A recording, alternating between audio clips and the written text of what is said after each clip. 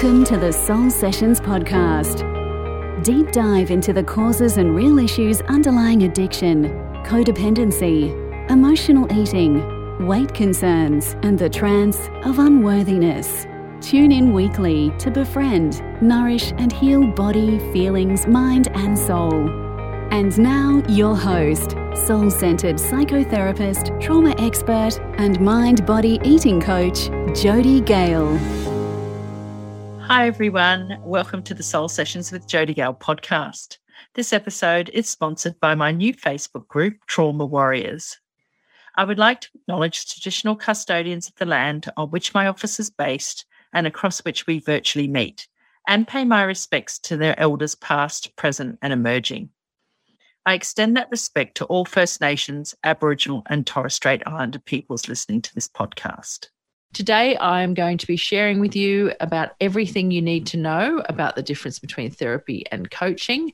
And that's for anyone who is deciding whether they need or who are confused about whether they need a therapist or a coach. So, the reason for this episode started when I heard Brooke Castillo, Tony Robbins, Murray Folio, and a few bigwig sort of coaches out there, typically when they're selling their programs, they often compare coaching with therapy. And a lot of them were sort of saying that therapy was all about the past, all about diagnosis, and coaching was all about the future.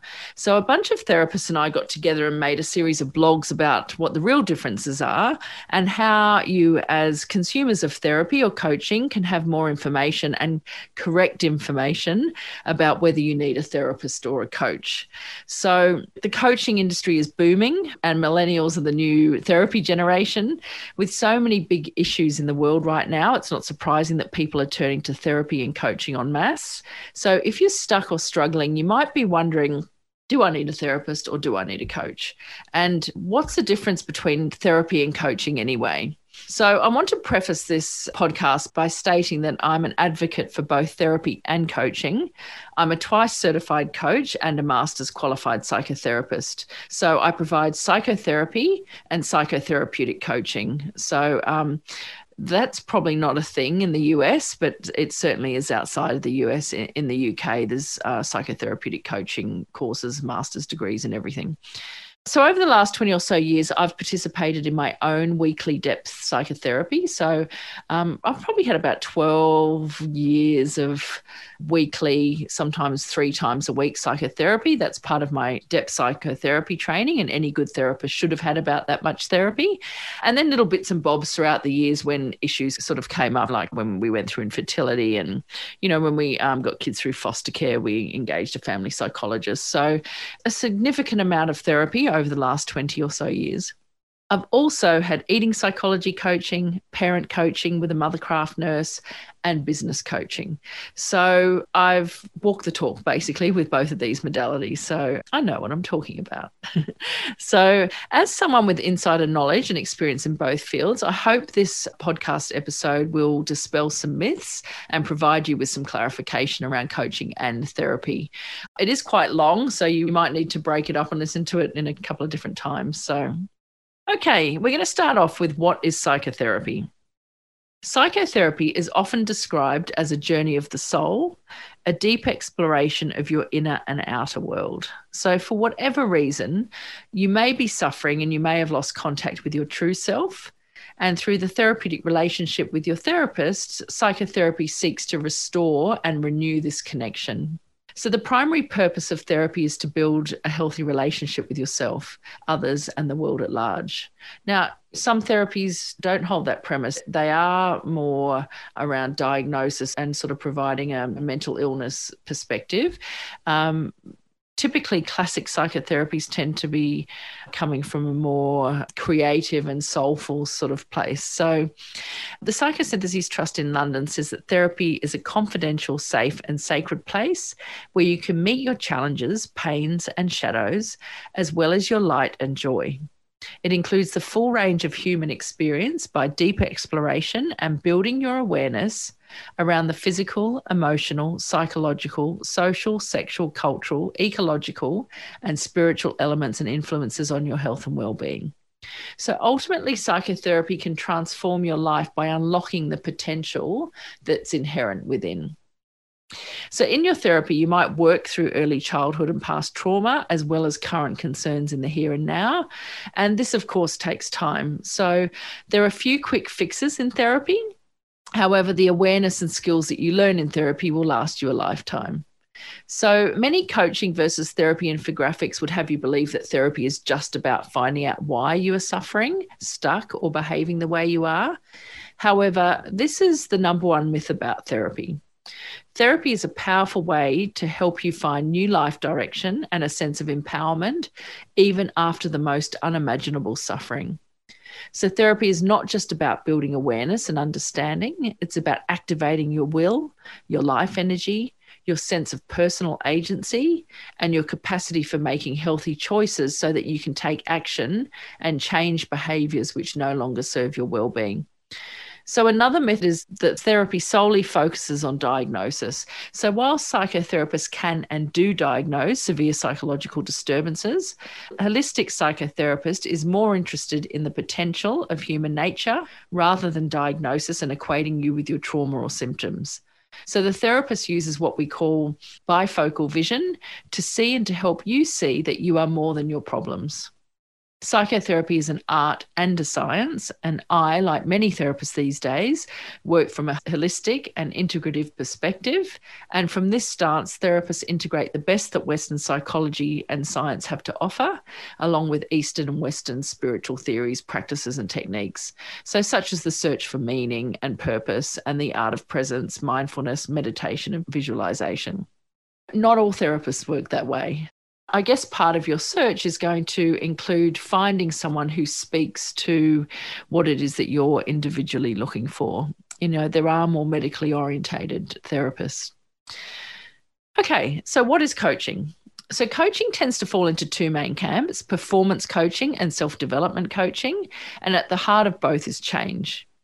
We've just said that for psychotherapy too. So Anthony Grant, in his article about the impact of life coaching on goal attainment, so he defines coaching as a collaborative, solution-focused, result-orientated and systematic process in which the coach facilitates the enhancement of life experience and goal attainment in the personal and or professional life of normal, non-clinical clients. So normal, non-clinical clients. I'm not sure about the use of the word normal there, but I guess you know what he's sort of saying.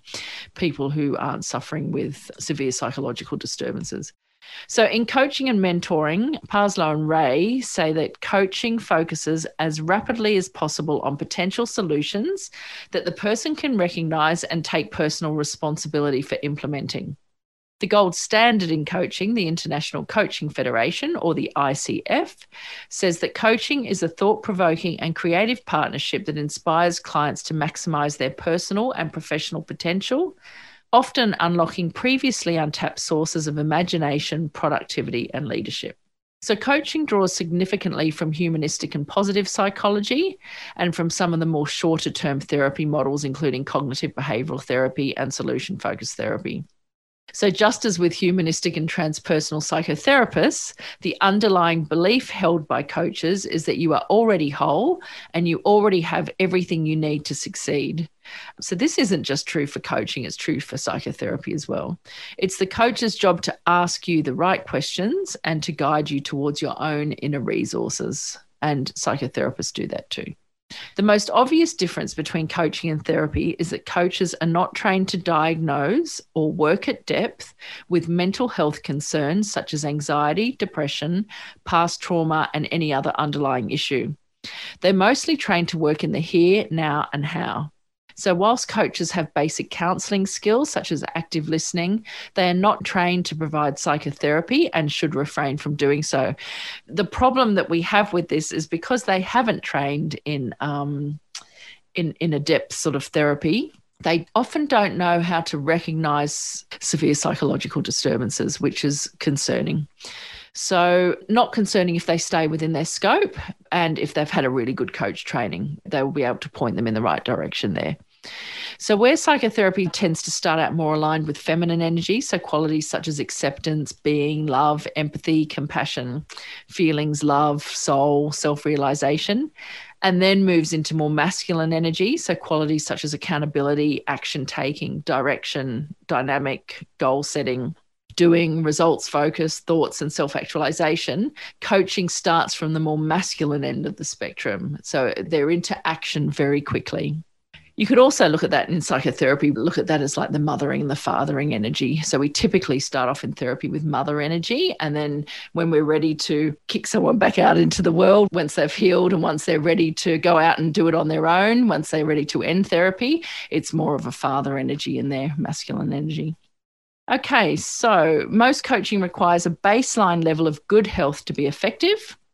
And my colleague, Sharon Martin, in her article, What's the Difference Between Coaching and Counselling? She says that coaching is also an appropriate choice if you've previously worked with a therapist and your depression or anxiety or other mental health symptoms are well managed. So for some, it will be important to first work with a therapist and resolve some core issues and then work with a coach later for help achieving particular goals.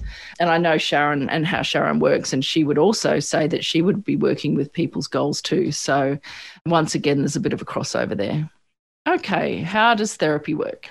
So relationship is the heart and soul of psychotherapy. So the relationship you have with yourself is the foundation for all future relationships. Self-assured children learn how to become secure through their primary attachment figure. Therapy works in a similar way.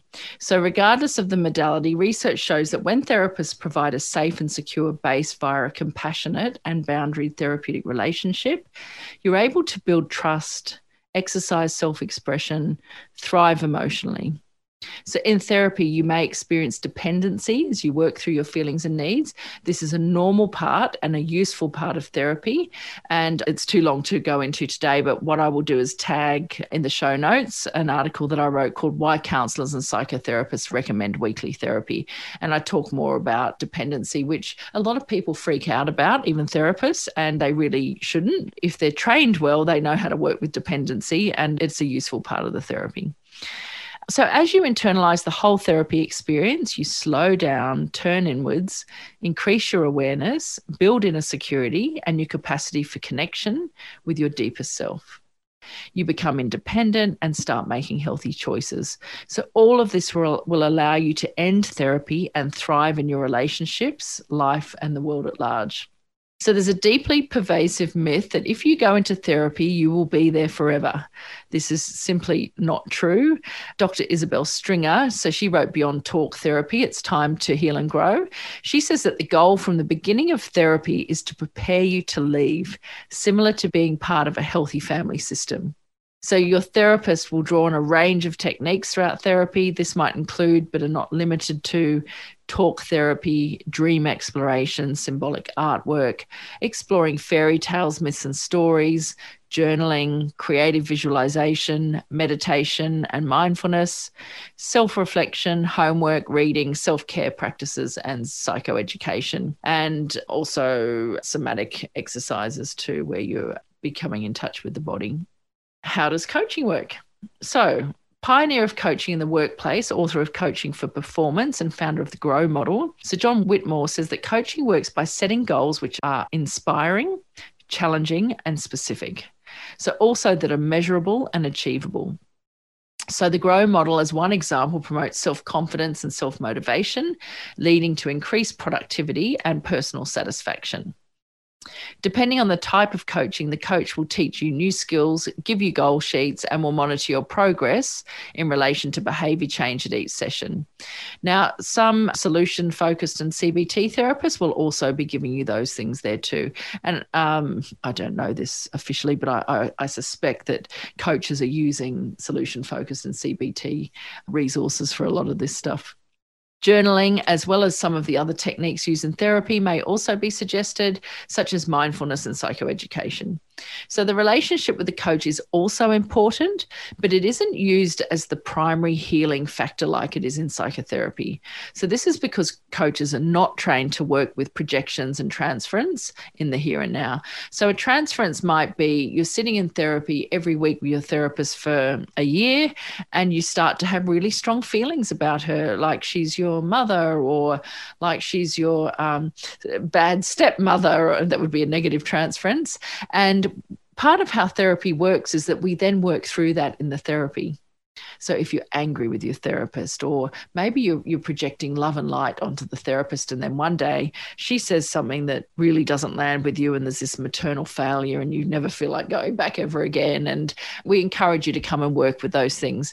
In coaching, you wouldn't be doing that. You wouldn't be doing that. And typically that arises because you've been in therapy on a weekly basis, whereas coaching tends to be a little bit more flexible. So you're not having that strong attachment relationship like you are with a psychotherapist. So coaches often tend to use more self-disclosure as a way of providing hope and motivating you to take action. So I certainly know in my eating disorder coaching, and actually even as a therapist with eating disorder clients, I'd tend to be a little bit more self-disclosing than if I was working with a different population. I think it's really a really useful tool to use to help you see that this person, me, I've suffered, I recovered, and you can too. Okay, so the therapeutic frame. Therapy sessions are typically 50 minutes to 1 hour long, and they can last short term, so 0 to 3 months, medium term, which I would say would be 3 months to a year, or long term, which is 1+ years and open-ended. Therapists are held accountable by their state or national governing body.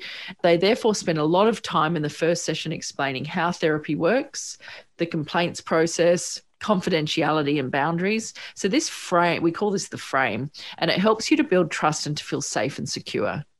Psychotherapists work in private practice, hospitals, treatment centres, and in government agencies.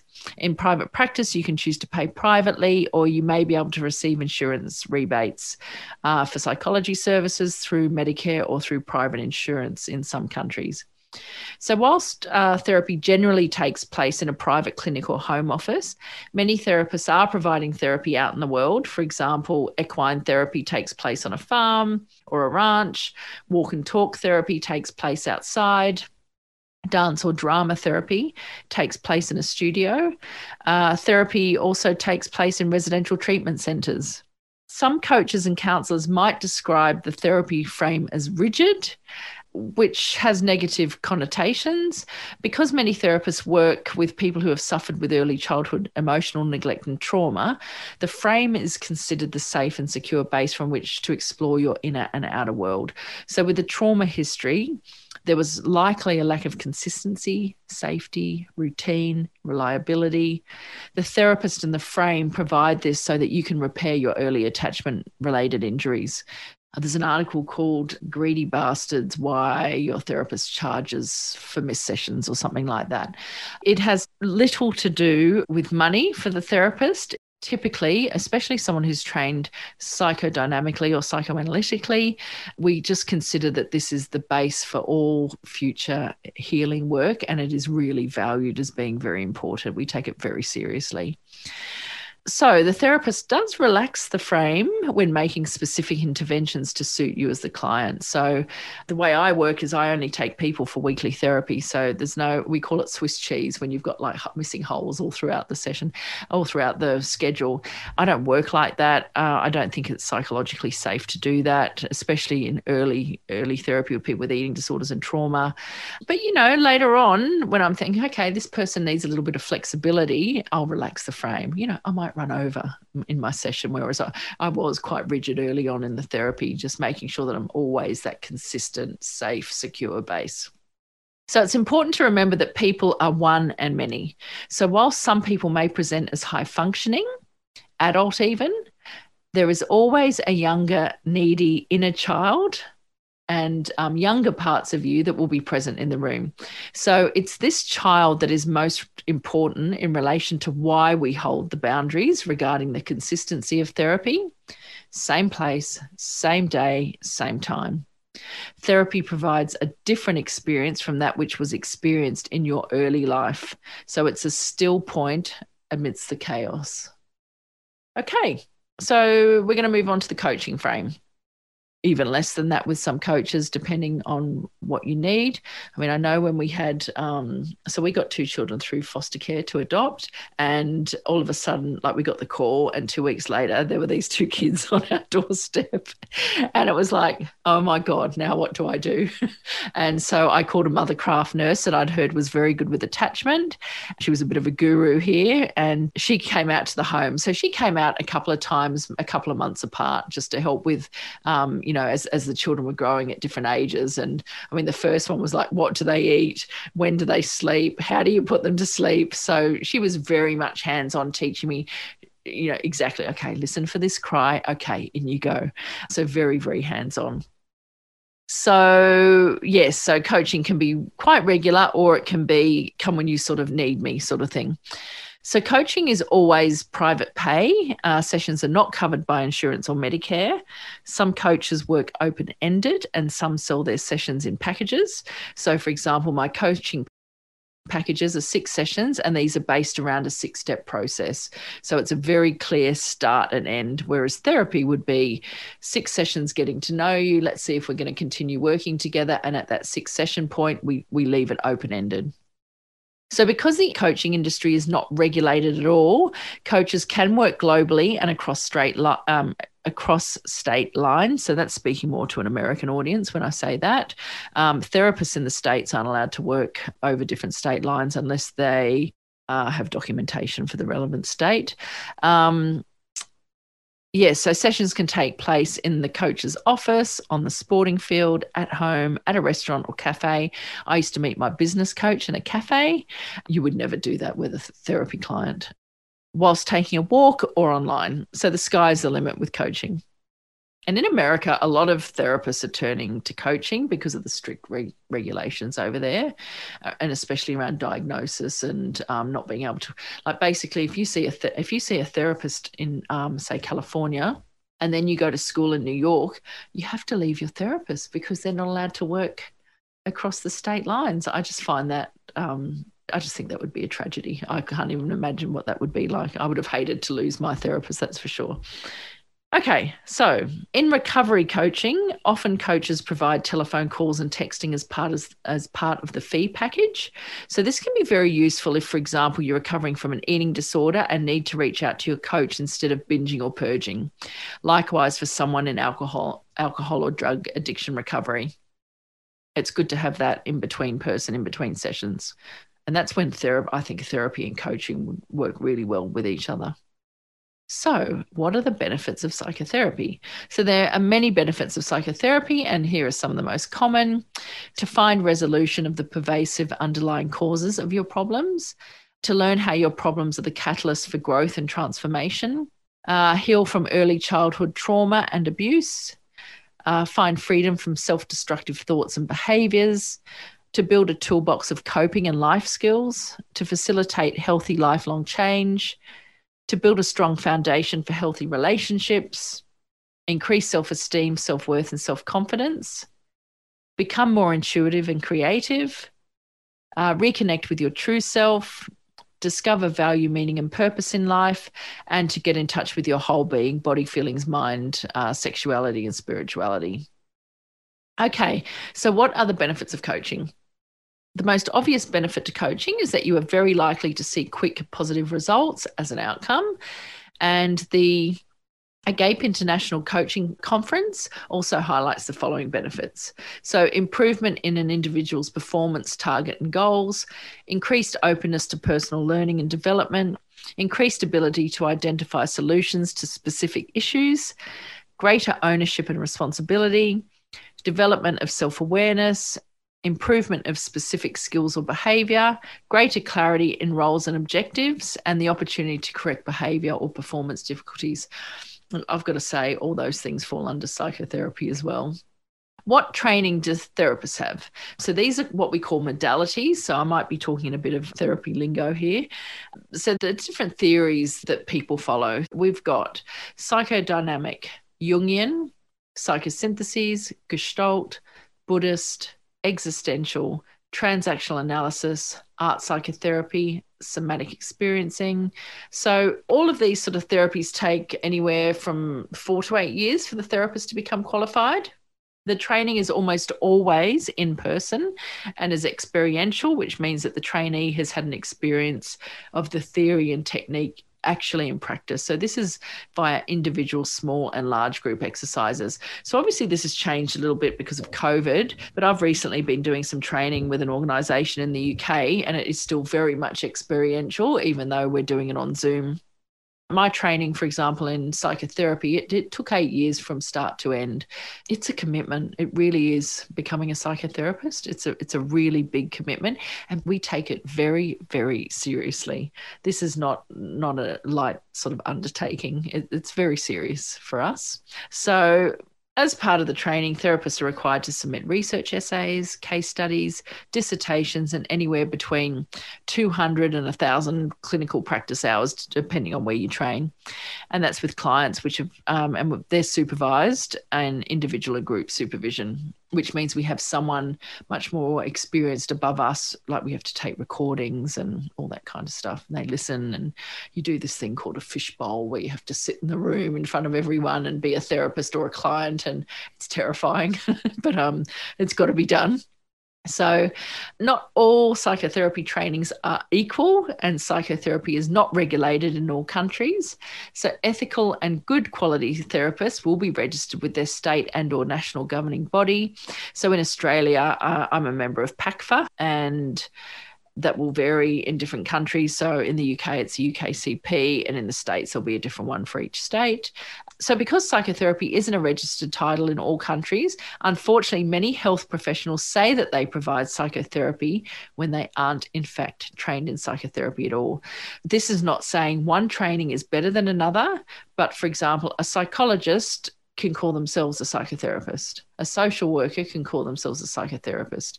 In Australia, having done psychology and social work training and counselling and psychotherapy, I can tell you now that these trainings are very, very different.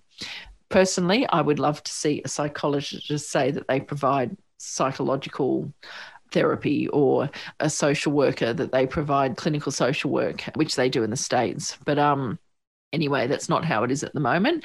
So you really need to spend some time looking at the training that someone's had, the modality. You wouldn't go to an existential psychotherapy if that wasn't what you were into. Yeah.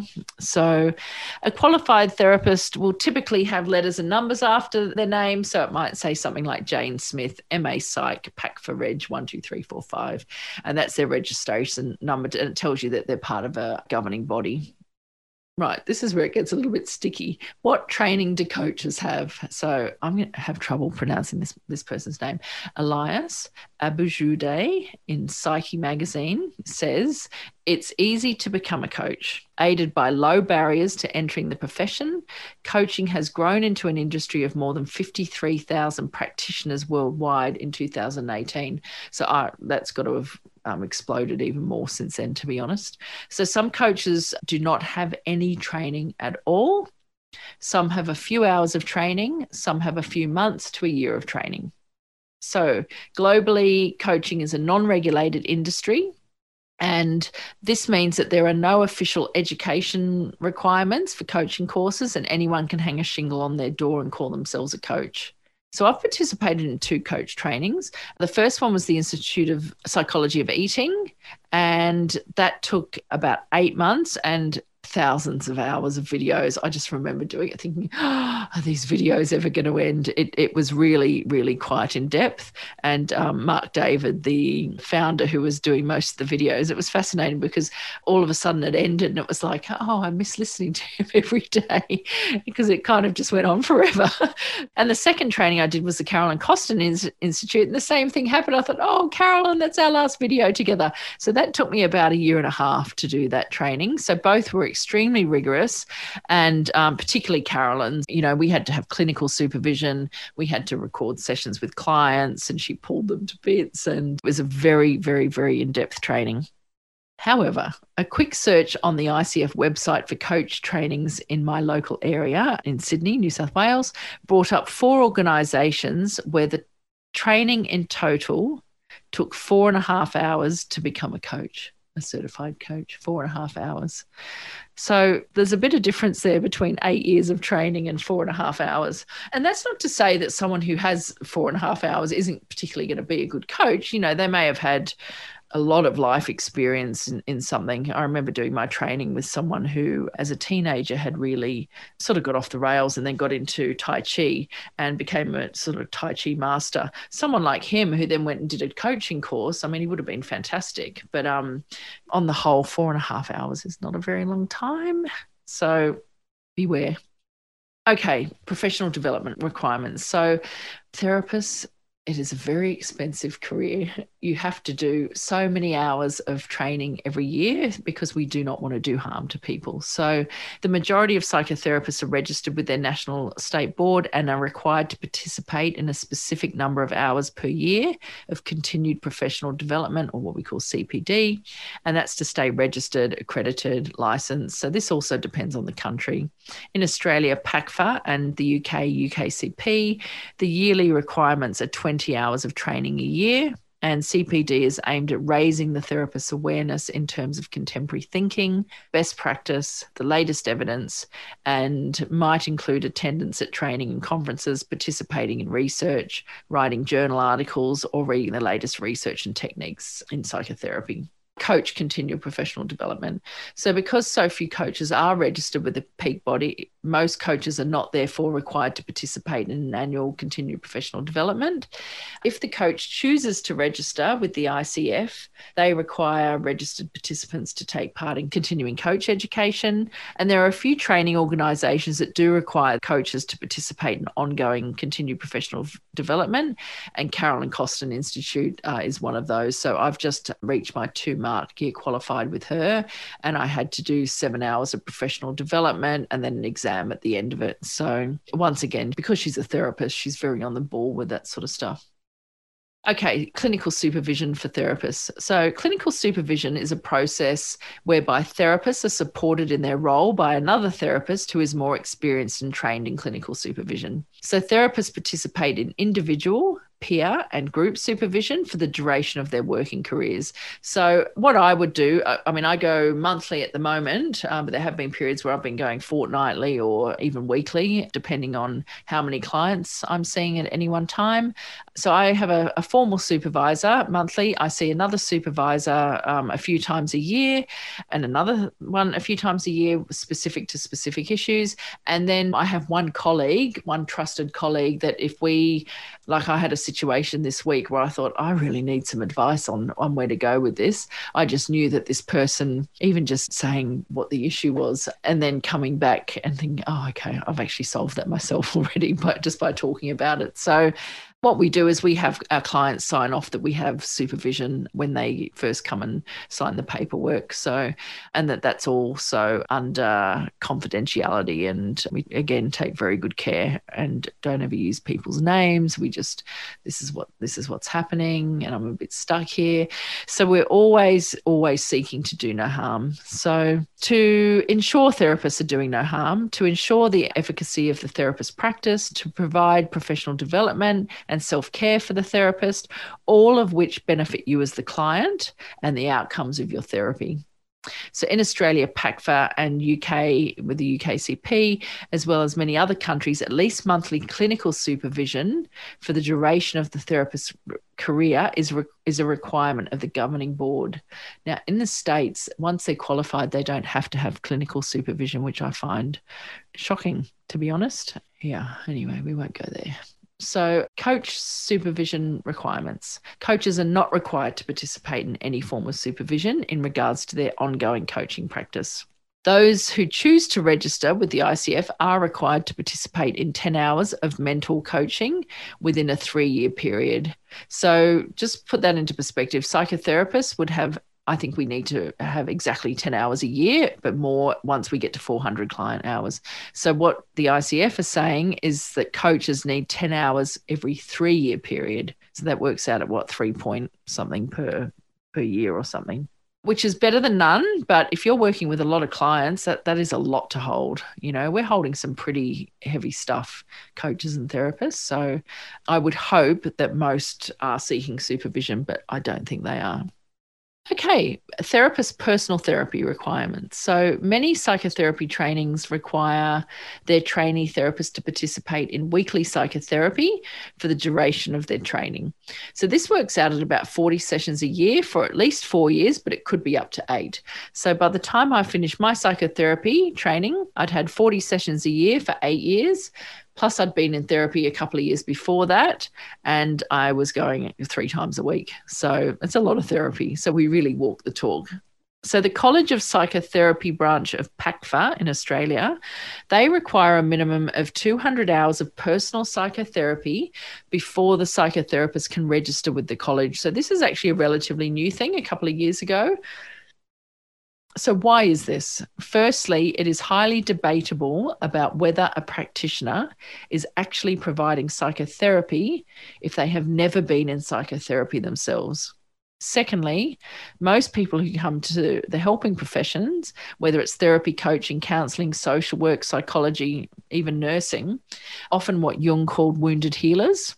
And this means that we often come from our own trauma history. So it's absolutely necessary for wounded healers to have worked through their own suffering, to work through their own dependency issues, basically working through their own shit. And without doing so, that which is unconscious can get projected onto the very people, you, that we're trying to help. And this can be dangerous to those who are extremely vulnerable. So if you'd like more information, I wrote all about this in one of my blogs called Why Your Therapist Should Be in Therapy. So I'm going to tag that in the show notes as well. Coaching, personal coaching requirements. So it's extremely rare for coach training to require their trainees to participate in their own coaching. If it's a recovery coaching program, there will most likely be a requirement that the coach has had at least 2 years or more in recovery themselves before they're allowed to participate in the training. So these coaches have likely had their own treatment, therapy or coaching. Certainly recovery coaches, many of them would have had 12-step as well. The ICF requires its credentialed coaches to participate in 10 hours of mentor coaching within a 3-year period. Okay, so the types of therapy. We touched on this a little bit before. There's many schools of therapy. Each therapist will likely subscribe to a core school of thought and will then add modalities over time via continued professional development. So the therapist will then likely apply their psychological thinking to their area of speciality. So addiction, anxiety, creative processes, depression, eating disorders, life crisis, relationships, and spiritual crisis. It's important to note here that therapists do not just work with problems. Many also work with unleashing creativity, working towards specific work or life goals. And some of the most popular schools of thought, I touched on them before, but I'll go over some of them again. Acceptance commitment therapy, attachment-based therapy, cognitive behavioral therapy, creative therapy such as art, dance, and drama, depth psychotherapy, dialectical behavior therapy, emotionally focused therapy, humanistic therapy, Gestalt, existential therapy, integrative therapy, internal family systems, Jungian psychotherapy, neuropsychotherapy, positive psychology, somatic and sensory motor psychotherapy, soul-centered psychotherapy, psychoanalytic, psychodynamic, psychosynthesis and psychospiritual, and transactional analysis. So they're the sort of main ones that I sort of could think of off the top of my head.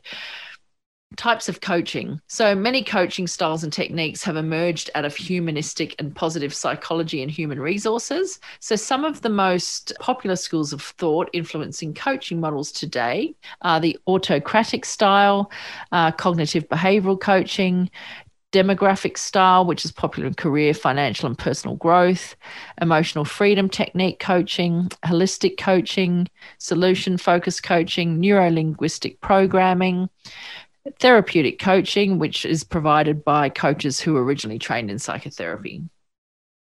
So, what reasons might you seek a psychotherapist? So, you might seek therapy for some of the same reasons that you were considering coaching. So in the recently updated definition of psychotherapy, the Counselling and Psychotherapy Federation of Australia says that many people enter psychotherapy because they are curious about themselves. They may seek to gain a more accurate and fuller picture of themselves, insights into why they behave the way they do, why they relate the way they do, and understanding of patterns that play out in their life. Some clients are functioning satisfactorily and are seeking connection, revitalization, meaning, and increased creativity. Other people come to a psychotherapist because they are experiencing discomfort, dissatisfaction, behavioral or relational disturbances, or suffering in their lives. Some are wanting a more stable, deeper exploration of issues that may have been helped with by other professionals to deal with on a largely functional level, as distinct from an internal transformational experience. Psychotherapists work with people who have a wide range of presenting concerns. Some such concerns are depression, anxiety disorders, personality disorders, eating disorders, self-harm, illness, addiction, grief, trauma, abuse, relationship difficulties in personal life and at work, communication, intimacy and commitment problems, and a yearning for more from life. So therapy is a life-changing experience from the inside out. The reasons you might seek a coach. Coaching is a wonderful resource when you need guidance to help you build a new skill or to stay motivated with goals. So here are some examples. Business coaching helps to gain clarity, goals, vision, and growth of your business. A Mothercraft coach helps mums and dads with guidance and practical support in their new role as parents. Life coaching helps you to identify your goals and develop an actionable plan to achieve them in areas of unhelpful habits, behaviors, finance, relationships, and life in general. Health and wellness coaching can help you to manage or overcome chronic illness and work towards achieving optimal well-being. Fitness, sports coaching is useful for helping you to stay on track with your fitness goals and if you want to learn a new sporting skill or enhance your technique. Recovery coaching can help you to transition from a treatment centre, or the coach can be with you out in the world where your therapist can't. So some coaches even do live-ins, so many of the Carolyn Costin coaches do that. Okay, so what are the limitations of therapy? Probably the most obvious limitation of therapy is that it takes time and money. So often when someone arrives at the therapist's door, they are in extreme distress and almost always seeking immediate relief to their problems. They just want to feel better. So in Why Does Therapy Take So Long? Lauren Vinopal says that patients looking for immediate relief are unlikely to find it. That sucks, but there's some good news as well. So she goes on to say that the vast majority of therapists seem to agree on one thing: progress takes time, lots of time. So for those engaged in therapy, and even for those committed to it over the long term, this can be profoundly frustrating and also profoundly expensive. This leads to attrition. It shouldn't. The problem isn't ultimately that psychotherapy takes time, is that people approach the process looking for relief rather than understanding the hard work ahead. The good news is that therapy works, and I'm going to link to that in the show notes, some data there, and is a resource that will last you a lifetime. So therapy really does turn people's lives around. Another limitation of therapy is the way that it is perceived by the public. So National Psychotherapy Day in the US says that therapy suffers an image problem. Whilst this list is not exhaustive, here are some of the reasons that therapy has an image problem. So it's often dramatized and portrayed negatively on TV and in the movies. Some very powerful gurus have toxic infographics doing the rounds promoting coaching to suck people into their coaching training courses and coaching marketing funnels and portray therapy in extremely negative ways. It's hard to make therapy look sexy due to therapists adhering to strict ethical guidelines around solicitation of testimonials and the use of client stories. Okay, now this is my personal opinion. One of the biggest limitations to therapy comes from within the psychology field itself. Medically orientated psychological models which use pathologizing and stigmatizing language and diagnostic labels have hijacked psychotherapy, and they dominate government-funded treatment. So it might surprise you to know that many counsellors and psychotherapists around the globe do not subscribe to medically orientated illness or disease models. They work in a highly creative, integrative, and holistic way where therapy is about tending to and taking care of your soul. So what are the limitations of coaching? Critics of the coaching industry suggest that there are several reasons that the industry is booming. Coaching offers new skill building, the industry isn't regulated, and anyone can hang a shingle on their door. Ouch. So other criticisms include the lack of standards, research and metrics to ensure efficacy. So in the 2016 ICF Global Coach Study, the number one obstacle identified by ICF professional coaches is untrained individuals who call themselves coaches. So the coaching industry itself knows that this is a problem, and it's one of their biggest concerns as well. So that's coming from people who do proper coach training and who are, well trained. So in life coaching rising in popularity, should it be regulated? Critics of the coaching industry are dissatisfied with pseudo credentialing mills, and they don't believe the ICF to be credible due to a lack of outside regulation. They also believe coaching to be harmful to clients because coaches who are not trained by a reputable training organisation are not aware of the difference between coaching and therapy. So therefore providing substandard versions of both. Confidentiality and adherence to other ethical standards within the mental health arena are also lacking for coaches who are untrained. The California Association of Marriage and Family Therapists, in their comprehensive article Coaching versus Therapy, state, unlike licensed psychotherapist or properly supervised registered associate, coaches do not have the legal authority and therefore may not lawfully diagnose or treat their clients' mental health illnesses. This is true regardless of whether a coach has received education and training similar to that of a psychotherapist. Furthermore, coaches may not delve into the past, provide a cure to a mental illness, or relieve mental and or emotional suffering. Coaches may not seek to resolve the deeper underlying issues that cause serious mental and emotional problems.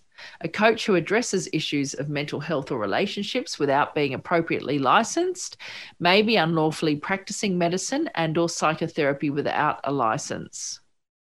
So having researched extensively for this blog post, there are many coaches advertising internal family systems, and trauma coaching, all of which involve delving into the past. Apart from the legal implications in some countries, coaches are therefore at risk due to the lack of training of re-traumatizing vulnerable clients. So it's highly likely that that's happening. Another concern, particularly in the self-development branch of coaching, is the extreme positive thinking and spiritual bypassing that often goes hand in hand with this field. So if you go back to my episode with Dr. Lara Owen, she talks about toxic positivity in that one. Having been in the self-development and therapy industry for 20 years, there is no yin without yang, no summer without winter, and just as in Dante's Divine Comedy, no paradiso without making one's way through the dark woods. In The Perils of Extreme Positive Thinking, Dr. Lara Owen says, the soul or psyche is not interested in success as much as it is interested in the truth. So she warns of the true motivation behind goal seeking. Are the goals ego-centered or soul-centered? In Molly Young Brown's Secret Behind the Secret, she talks about how you can't always get what you want. And just because you want something, ego calling, it isn't always what you need, self calling. So she wrote her article before the explosion of social media. So I expect if she updated it now, she'd have a lot to say about living up to the Joneses via Instagram influencers, wellness warriors, and the like. Okay, how to find a therapist. Psychotherapy is not regulated in every country. However, due to therapy having been a profession since the late 1800s, training and regulation has become more rigorous over time, and the majority of psychotherapists are registered and either self-regulated through their state or country's governing body. The best place to find a therapist is therefore through your state or national governing body, federation or organisation. So that's PACFA in Australia. UKCP in the UK. You may come across a therapist on a therapist directory that you like the look of. Once you've found someone, to confirm their credibility, type their name into the National Registry. And again, in Australia, the overarching registry for all counsellors and psychotherapists is RCAP. Alternatively, a certain modality or help for a specific symptom may be of interest to you. Many training and mental health organisations have a database of therapists. So, for example, the Trauma Support Providers Directory, which was recently established by the Australian Government as a response to the Royal Commission into institutional responses to child sexual abuse. So requirements for all of the above databases are highly rigorous, and a group of therapists around the globe recently blogged about how to choose a therapist. So I'm going to link to their blog post in the show notes. How to find a coach. So many coaches have prior training in their field of specialization. So, for example, leadership, human resources, finance, psychotherapy, education, sport, mothercraft nursing, and health science. So coaches who are trained in a prior degree bring specialized theory, knowledge, and skill. Specialized coaches adhere to their governing body's ethics and practice standards, whereas untrained coaches do not have someone to report to like that. The International Coaching Federation recommends that you do your homework by reflecting on your goals, interview at least 3 coaches, and confirm their credibility. So the ICF has provided the following questions to ask your potential coach. What is your coaching experience? So number of individuals coached, years of experience, types of coaching situations. What is your coach-specific training? An ICF accredited training program, other coach trainings, other specific training, etc. What is your coaching speciality or areas in which you most often work? What types of organizations do you work with most often? And at what levels, i.e. executive, upper management, middle management, etc.? What types of assessments are you certified to deliver? And what are some of your coaching success stories, specific examples of clients who have succeeded as a result of coaching? Now, therapy, we wouldn't really do that because that would be seen as a lack of confidentiality. So I wonder how they get around that. Look, to be honest, they don't tend to be as confidential because I see that online quite a lot. So you will find coaches via searching online, through the ICF website, and through coach training organisations database in their website. So if you have a history of childhood emotional neglect or trauma of any kind, please take extra care when choosing your coach. There's a new trend around inner child and emotional coaching. This type of work requires a very skilled clinician. So my first choice is a trauma therapist, or at very least a therapeutic coach, which is someone who trained first as a psychotherapist, then as a coach. So one major difference between therapy and coaching is that therapists are trained to work with the underlying pain, trauma, and dissociative states that need reintegrating, and coaches are not. And they, one of the articles I read recently, I can't remember which one it was, this is the biggest problem for coaching because they're not actually trained to recognize when things are going wrong for people. So we're coming to the end. Psychotherapy and coaching can both offer life-changing experiences, and as part of your overall well-being package, a psychotherapist and a qualified coach make a great combination. A note to mention, if you're having psychotherapy and coaching alongside each other, please be careful of what we call the good-bad split that can emerge. So typically, because coaches do tend to work in more that, more the sort of transpersonal, the love and light and mystic flight, and you're getting goal-orientated very quickly, sometimes there can be a good transference or good projection onto the coach, and then maybe the therapist wants you to dive into your trauma, and then there might be a bad projection, and we call this splitting. So coaches who have been therapists first will know how to work with this, but coaches who have never trained in therapy will not be able to work with it very well.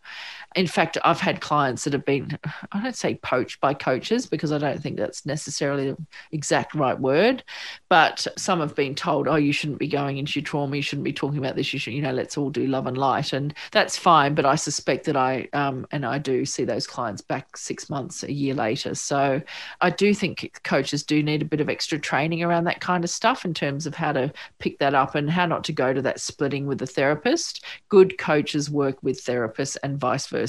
And the same goes for therapists. The number of therapists I see dissing coaching in therapy Facebook groups is unbelievable. So, and actually the coaches that we're talking about in those groups have been therapists first. So we all know they've got very good training. So anyway, okay. If you're having negative feelings about your therapist, feel free to take them to the therapy. We're trained to work through them. If you want to learn a new skill or have already been in therapy, coaching is a wonderful resource on its own.